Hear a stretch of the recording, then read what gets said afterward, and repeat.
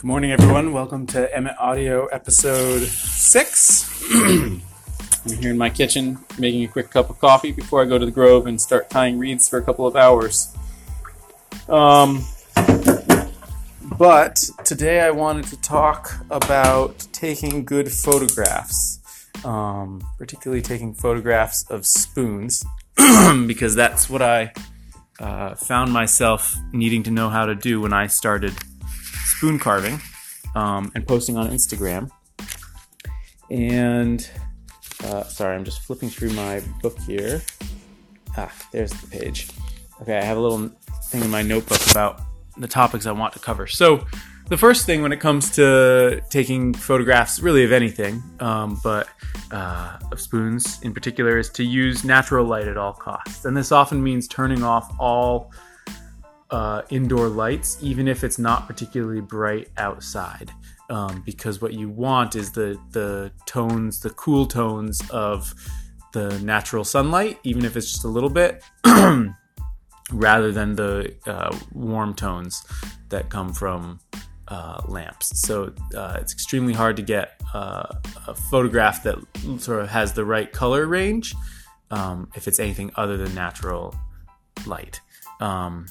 The second thing that I think about when I think of taking pictures of spoons is framing and simplicity. So oftentimes, my house is chaotic because I have 2 small children, but the more I can do to sort of zoom in on the spoon, isolate it within a relatively limited palette of colors, and sort of with relatively few distractions, that's really helpful.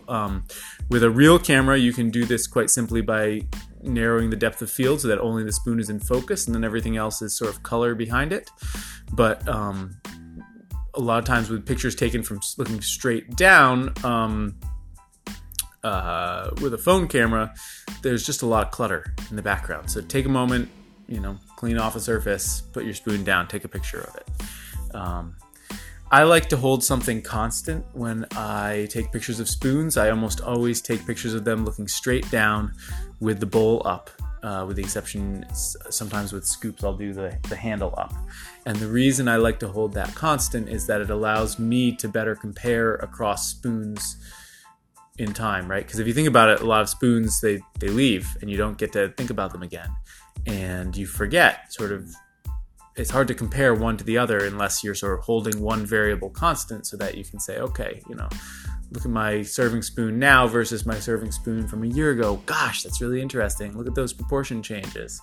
And if you're constantly taking spoons from all different angles, it's hard to see those details. I find it extremely difficult to take a picture of spoons that are of different species because different colored woods like walnut and birch, for instance, need very different things in terms of lighting in order to be shown to their best advantage. And every time that I have tried to do it, I've always regretted it. So for me, I always separate out spoons. I don't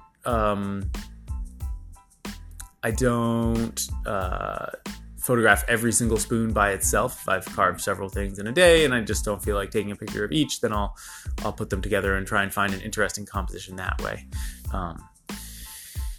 I often try and put my spoons on imperfect or rough sawn or just imperfect surfaces because the imperfect background makes the spoon look more perfect. If you put your spoon on melamine or some man-made surface that's perfect, then the spoon itself will show every single imperfection.